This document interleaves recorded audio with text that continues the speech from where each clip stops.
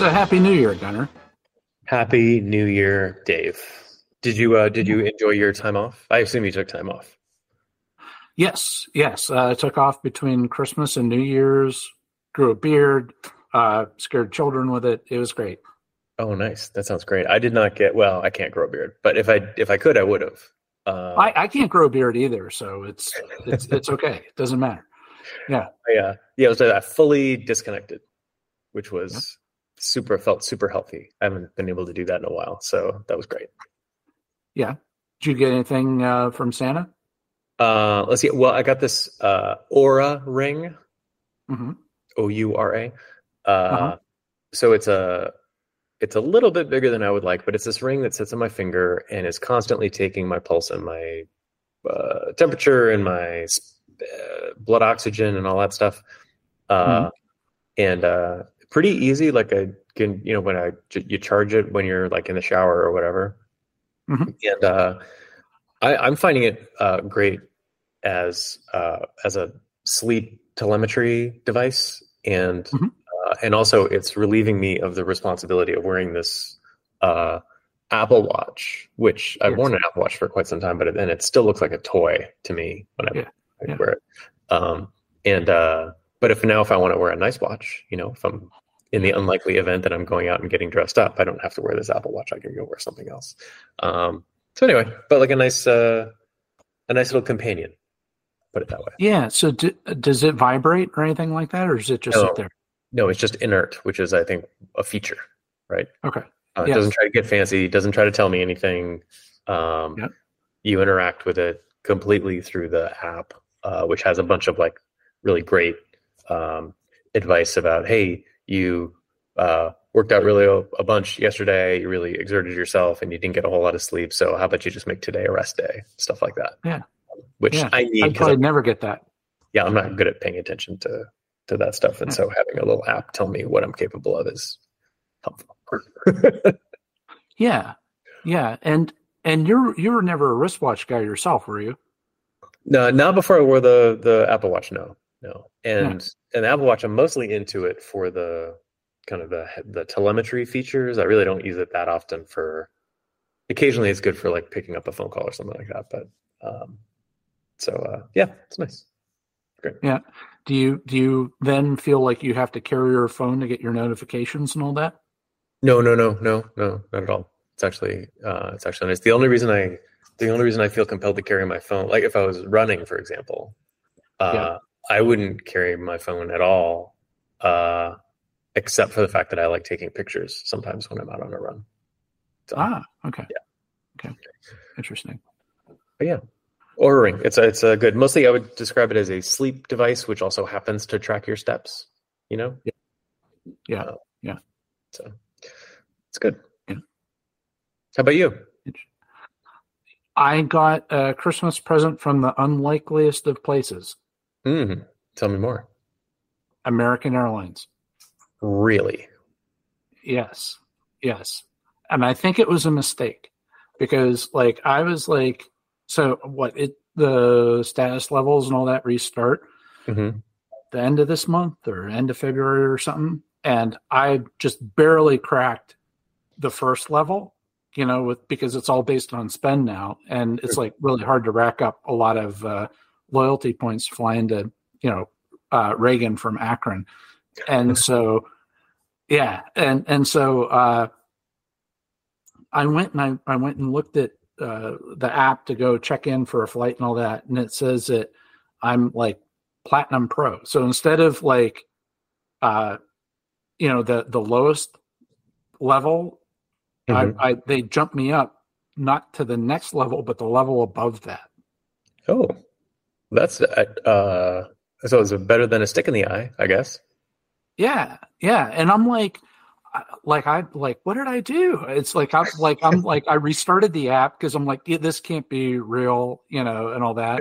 Yeah, yeah. And I remember it's like I had that status before COVID and everything, and then I lost it, and it was a big blow to my self-worth and everything, and yeah. So now my whole like billing for entitlement and all that is back. So Nice. yeah. That's Yeah. good. So what is the difference between Platinum and Platinum Pro? Yes, great question. So a lot of it is like the probability of getting upgraded to first class is the biggest benefit. Uh-huh. And then the other part is that to get the loyalty points, there's like a multiple with it where it's like let's say you buy a $300 ticket and like it was really like $200 with $100 worth of tax. Okay. Mm-hmm. So that means that you get like 200 loyalty points if you're like the lowest level or whatever that level is, right? Mm-hmm. And then if at Platinum Pro, I think it's like 175%. So it's sort of like if you're if you don't have status or you're like the lowest status, it is incredibly hard to get to the next higher status because you don't have those accelerators. Mm-hmm. And so for me, one of the big things is that, the 175% it's like you could rack up the loyalty points sooner to lock in that status instead of like just like slugging away 100 loyalty points at a time. I see. Okay. All right. Well, great. Well, congratulations. Yeah. It's it's, we'll see how long it lasts and whether there's a clawback or whatever, but whatever. I'll take it. And then over the break too, I was playing around with generative AI as everybody probably did, all the nerds did over the holiday break. And I watched a YouTube video on like how to write your own novel and all that. And so it's like, okay, so I followed the instructions to come up with a novel of based upon the things that we talked about on the podcast. Oh, excellent. Yeah. Was it good? Yeah. Well, I gave you the first chapter. And it's the kind of thing, it's like it was good. It was better than I thought it would be, but I felt like you spend as much time fooling around with the AI generating this stuff than you do actually just writing it yourself and all that. Right. So like I'm no writer, but if I was a writer, I could probably just grind it out. Right. Whereas I could give it ideas and then have it iterate on stuff, but you have to iterate a lot on, to get it to like not go too far off with hallucination, and you got to tighten the prompt up and everything. And so like we did the one episode on was it the soda streams and all that, and so the Bard analyzed our episodes and picked that as a plot point, and about using there's some soda company that is using their soda machines to do mind control, and they're doing assassinations. So it turned into like a spy thriller with some woman protagonist with this poker chip that she's flipping in this Los Angeles bar and getting whiskey and everything. So kind of started out all right, but it was good. That's great. That does sound targeted toward our audience. Yeah. And then I did. I tried. The thing with a book though is that you have the context in the generative AI, right? So you're going to lose a context pretty quickly once you run out of tokens. So you have to break it into these little chunks. Mm-hmm. So then I'm thinking, it's like, all right, let me try a short story. Maybe that'll be easier. And so I steered it a lot more this time, where it was about two gig workers. Their names were Doug and Gary. And yes, and they were gig workers working for a company called Tranquil Dart that knocks people out, the ultra wealthy, to transport them to another location. But it's meant for the ultra wealthy that have a fear of flying, and they don't want to be burdened by the whole concept of travel and all that. We just, actually, Doug and Gary go in, they knock the people out, they put them on the gurney, put them in the white van, and just drop them off at their next location.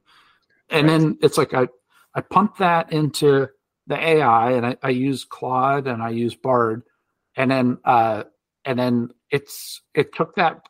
It started with those plot elements and then it turned into like a time travel story. But it was fun.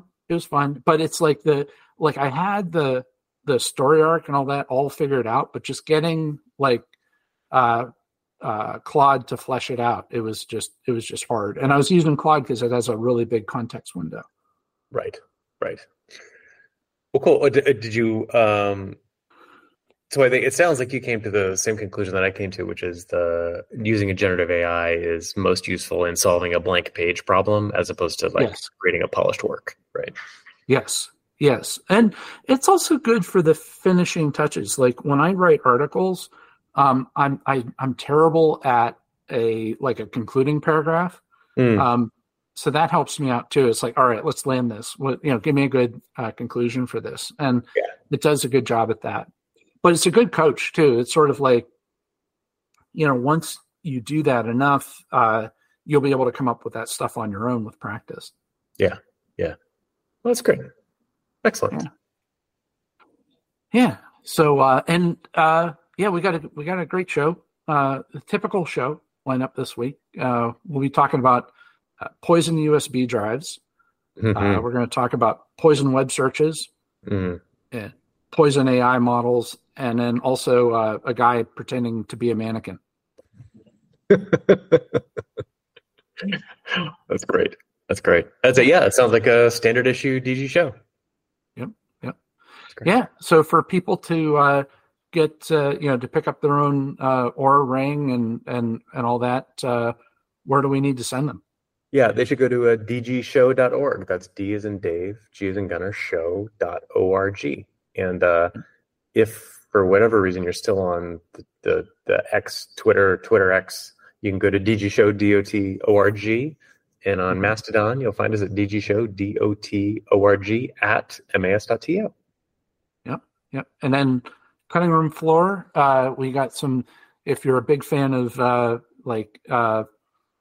pre-millennium MIDI samples, we got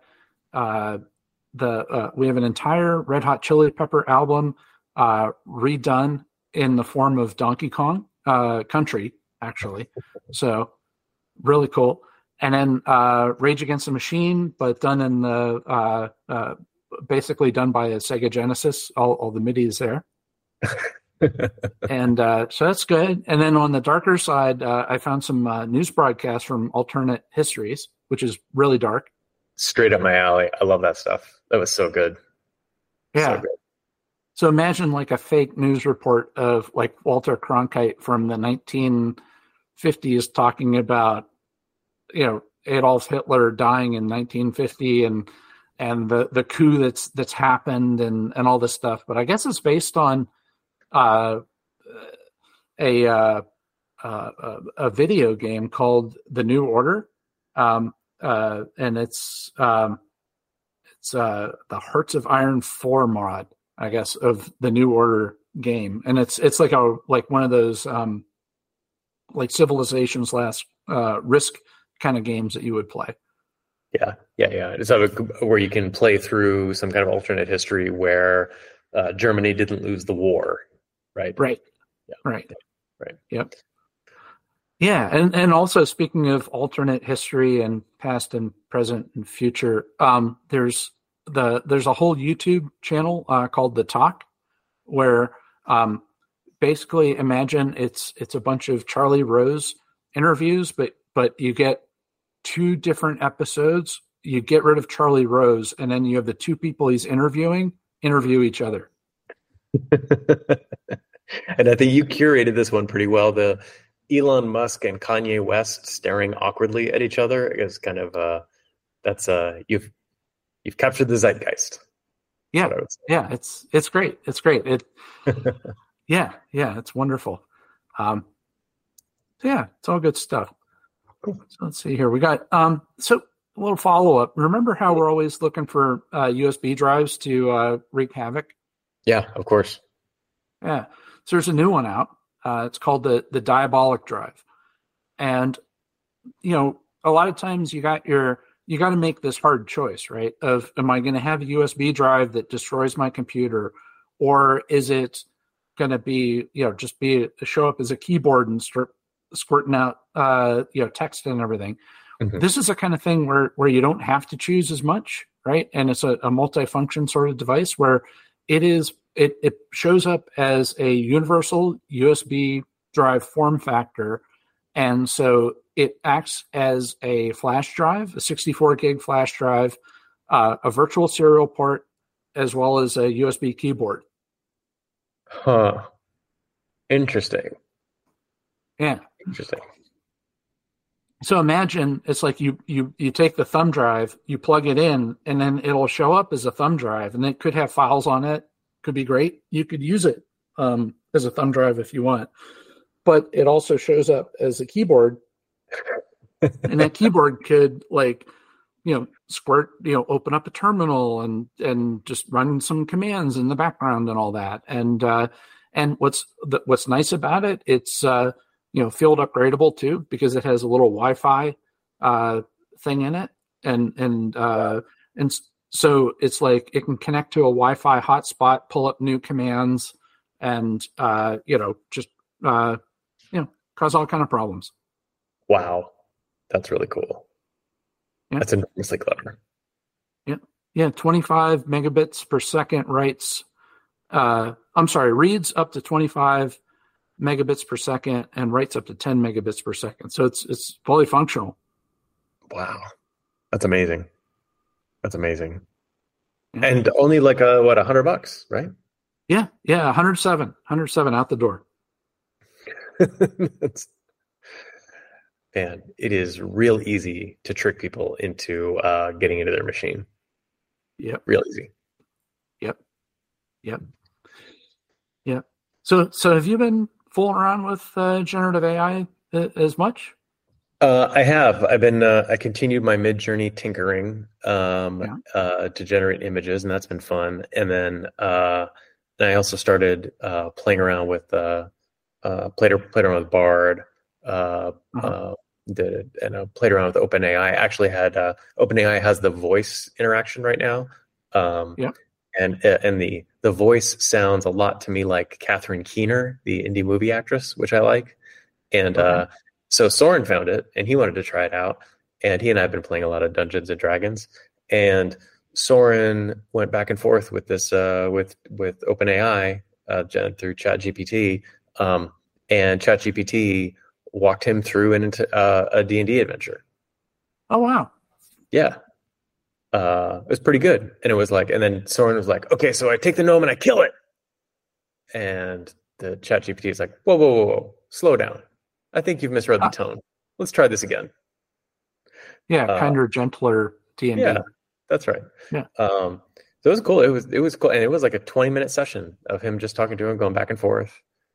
Wow. Cool. Yeah. That's incredible, because usually it's sort of like the longer you talk to it, the more it breaks down and and all that. So that's pretty good. Yeah, it mostly stayed on the rails for this session. It was great. Yeah. It was cool. Yeah. Well, how about you? What did you find?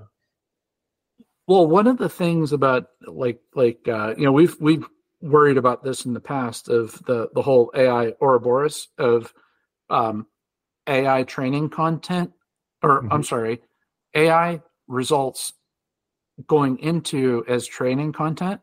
Yep. And so now some people have found, some researchers have found that Microsoft's Bing search engine will, if you ask it certain questions, and it's probably fixed by now, but what they discovered was that if you ask it certain things, it would talk about a 1948 research paper by a guy named Shannon about a short history of searching, a seminal work on the field of computer science outlining the history of search algorithms and their evolution over time from 1948.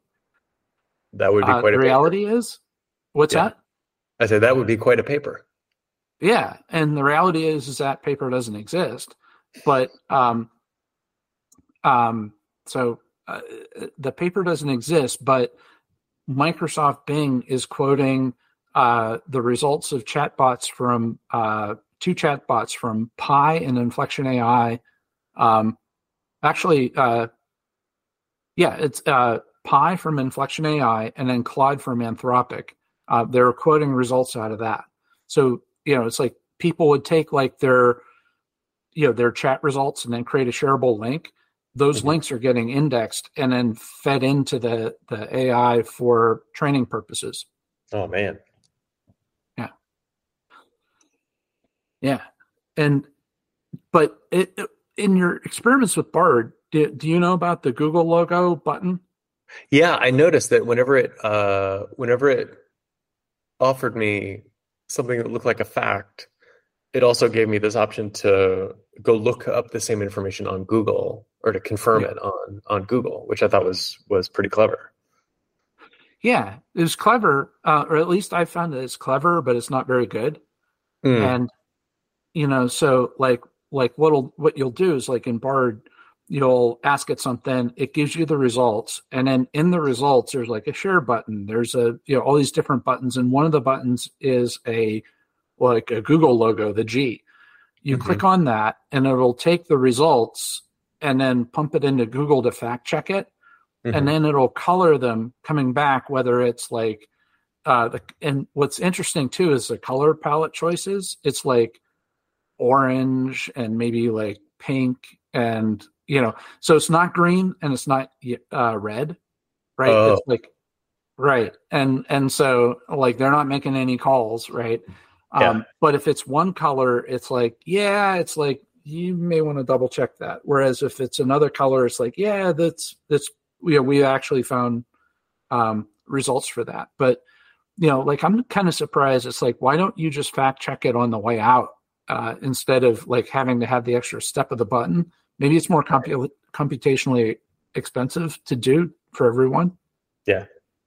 Well, and also they don't want to. I imagine they don't want to be somehow held responsible for making a bad judgment, right? Yeah. But I can imagine it could still come out and be color coded. How it you want it to be, but I still found too that the fact checking and the citations, it's not as good as it could be from what I've seen. Yeah. Well, it's still early days. It's easy to forget that we've only been really wrestling with this for like a year, as the general public, right? And we're still trying to figure out how to make this work, if it can ever work the way that we want it to. Yep. And related to the whole Ouroboros stuff is you're a Spotify fan, right? Yes, I've been using Spotify for some time. That's right. Okay. Yep. So, I never got into it. I have all the albums I want, so I'm done. So Spotify has an AI problem where what's happening is you have a song that's generated by artificial intelligence, and then it's being listened to by bots, and it's all the people are doing it as a revenue source. So they're creating the content with AI. The same people are having bots listen to it as a way to monetize what they're creating. I see. So they're just churning out garbage content with good search results or good SEO, right? Or with a listener base. Yeah, right. Like all the listeners are the same people that created the audio for it. Yeah, right. That makes sense. Yeah, and then they make every time the song is played, they get like 5 cents or whatever, and they're just making it. They're making money that way. Amazing. Well, it's the same problem we had with search engines for so long, right? Yep. Yeah. People clicking on their own banner ads, or I guess. Yeah. Right. I don't know. Yeah. Interesting. And have you heard of Nightshade? No, but that sounds like fun. Yeah. So Nightshade, it's a way to artists are using it to poison AI models. And so, like, we've talked about steganography for over a decade, right? Where it's like you look at an image and it looks like a certain thing, but the noise inside the image could have messages inside of it.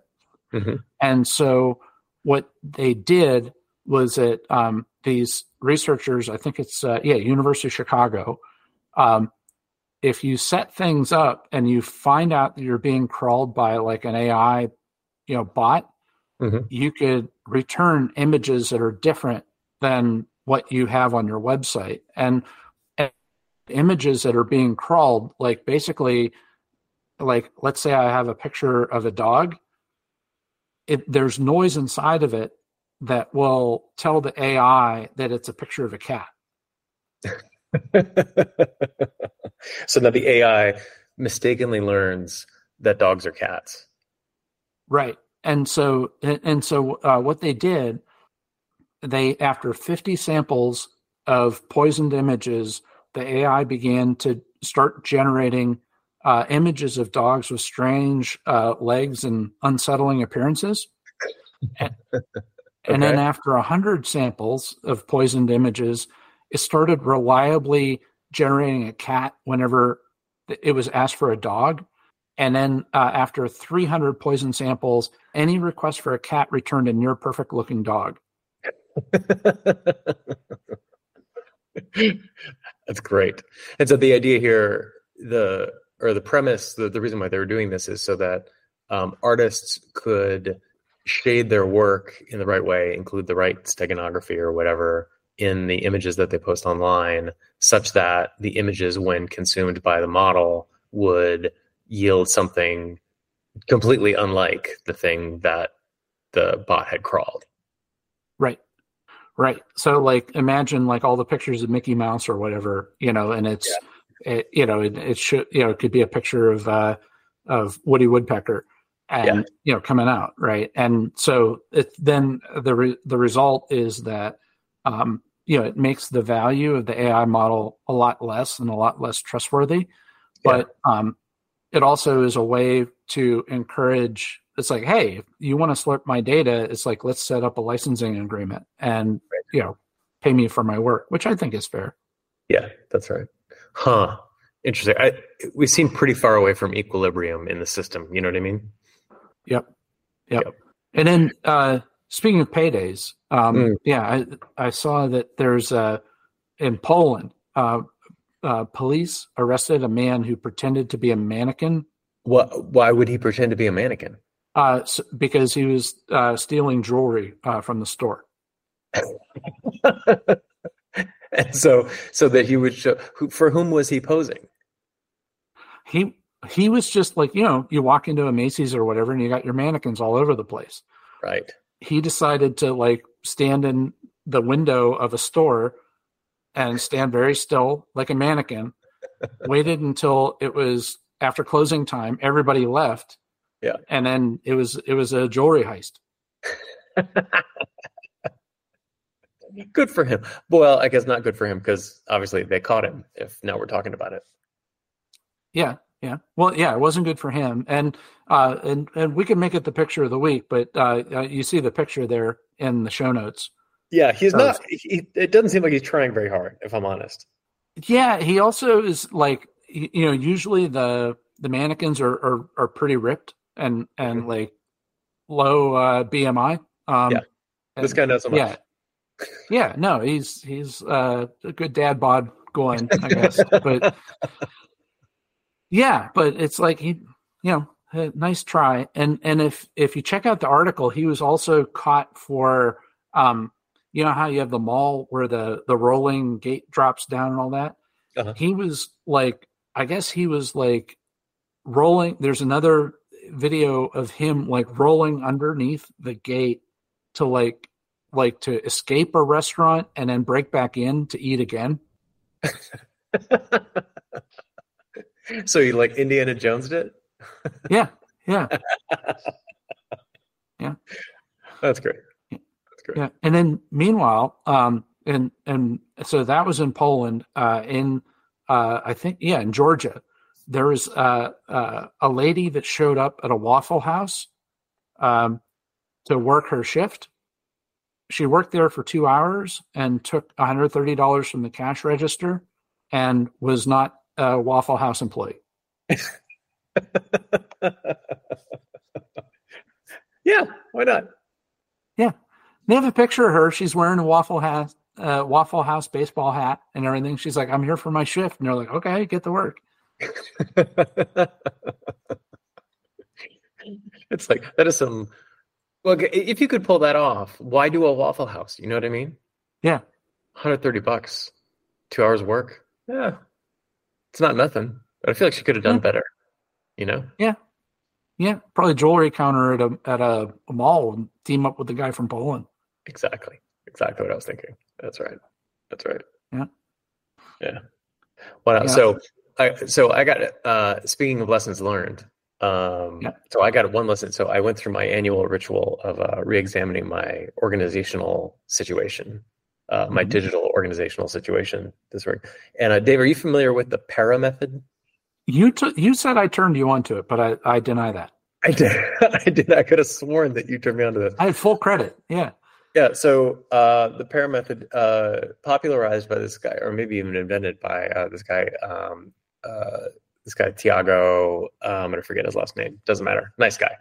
He invented this method, and it's a kind of a universal organizational system that you can apply to whatever. So you can apply it to your to-do list. You can apply it to your note system. And here's how it goes. PARA, P-A-R-A, starts with projects, which are kind of time-bound things that you are focusing on right now.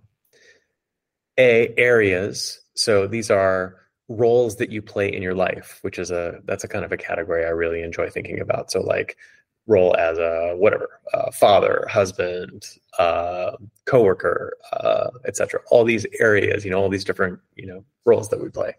And then R, resources. These are just like things that you want to have around. So for example, one of my resources is like a list of fun quotes that I enjoy, right? Okay, so good. Now I have a place for those.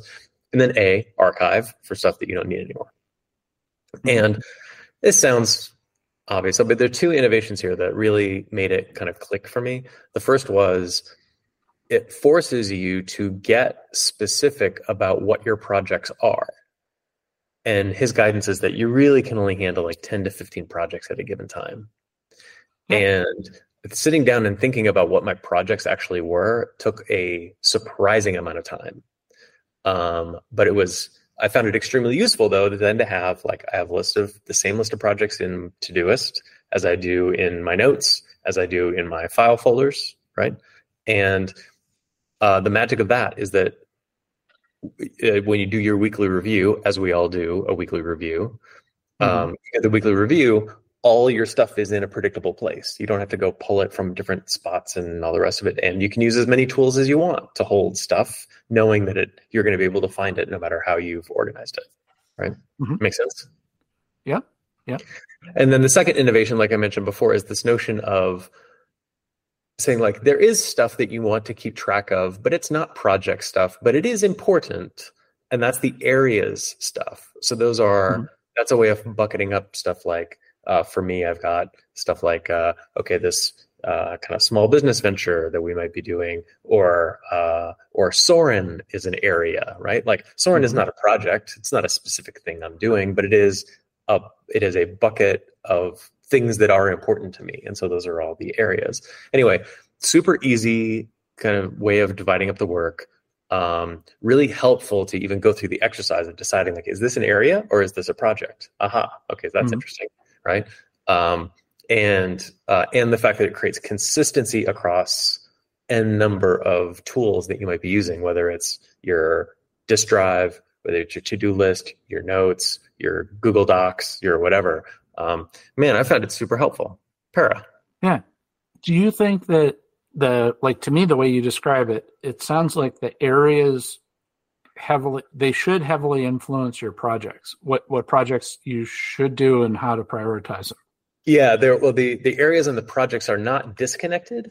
They often you have a project and you could, I guess, put a project inside a particular area, but the idea behind a project is that you're kind of pulling it out, you're kind of pulling it up out of an area and you're saying, I need to do this piece of work in this area for a finite amount of time. That's a very important part of the project idea, is that the projects end, in a way that Right. areas don't end. Right. Right. No, like I could imagine like being a parent would be an area, right? Yeah. But Right. doing a vacation with Soren would be something to, help you be a better parent or whatever. You know what I mean? That's right. That's right. And then what makes it really helpful, again, and when you're doing your weekly review process, is instead of going to this like undifferentiated set of like areas that you've kind of shoehorned into projects, or projects that really feel more like areas, there's a clean division between the two. And that means that when you're going through your weekly review, you look at each project and you say, like, each project needs a next action, needs a next thing to do, right? So you can move the project forward. So, and then an area doesn't necessarily need a next thing to do, but it does allow you to say, like, in this role, in this capacity in my life, is there anything that I want to do about that this week? Right? It's a different way of thinking about your list of things to do, or your ticklers, or your whatever. So anyway, I found it really surprising. I thought it was kind of corny, and frankly kind of simple, but that's actually a feature. It's proved really, really helpful. Yeah. No, and like I said, it's sort of like, my guess is that as you look at the projects that you're doing, it's like tying it back to, like, is this project really important? And should I be doing it? And is there something more, or or you look at all your projects, and all your projects are work projects and nothing for family. Yeah. Exactly. It's like, whoa, I'm out of balance. Yeah.